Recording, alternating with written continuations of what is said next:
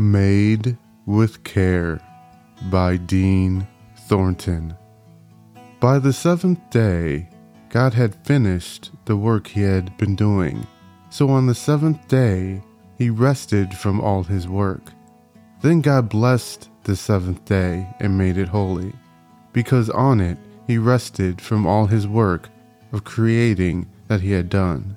Genesis 2:2-3. DIY or do-it-yourself projects can be an arduous task at times, depending on what needs to be done.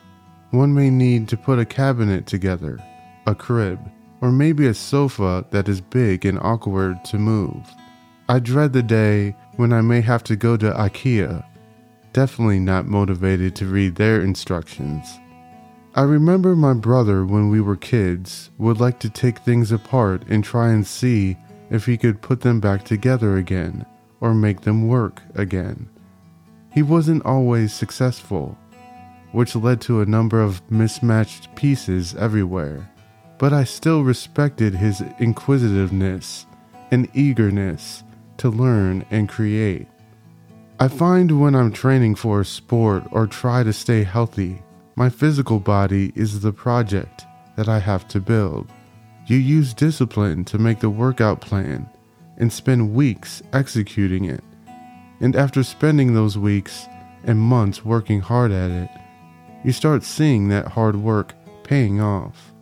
In today's verse, the writer Moses is talking about the creation story, the ultimate DIY project. And he tells how God saw all that he had created and saw that it was good. And so he rested on that seventh day.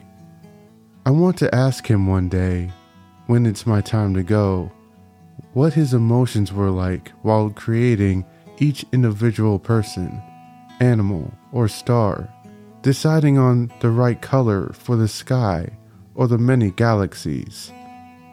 That's what brings me the most joy after seeing the final product I made complete, looking good. It also brings me joy knowing that God was happy with making me, and he saw that I was good. And it should bring you that same joy, knowing he made you and saw that you were made good as well.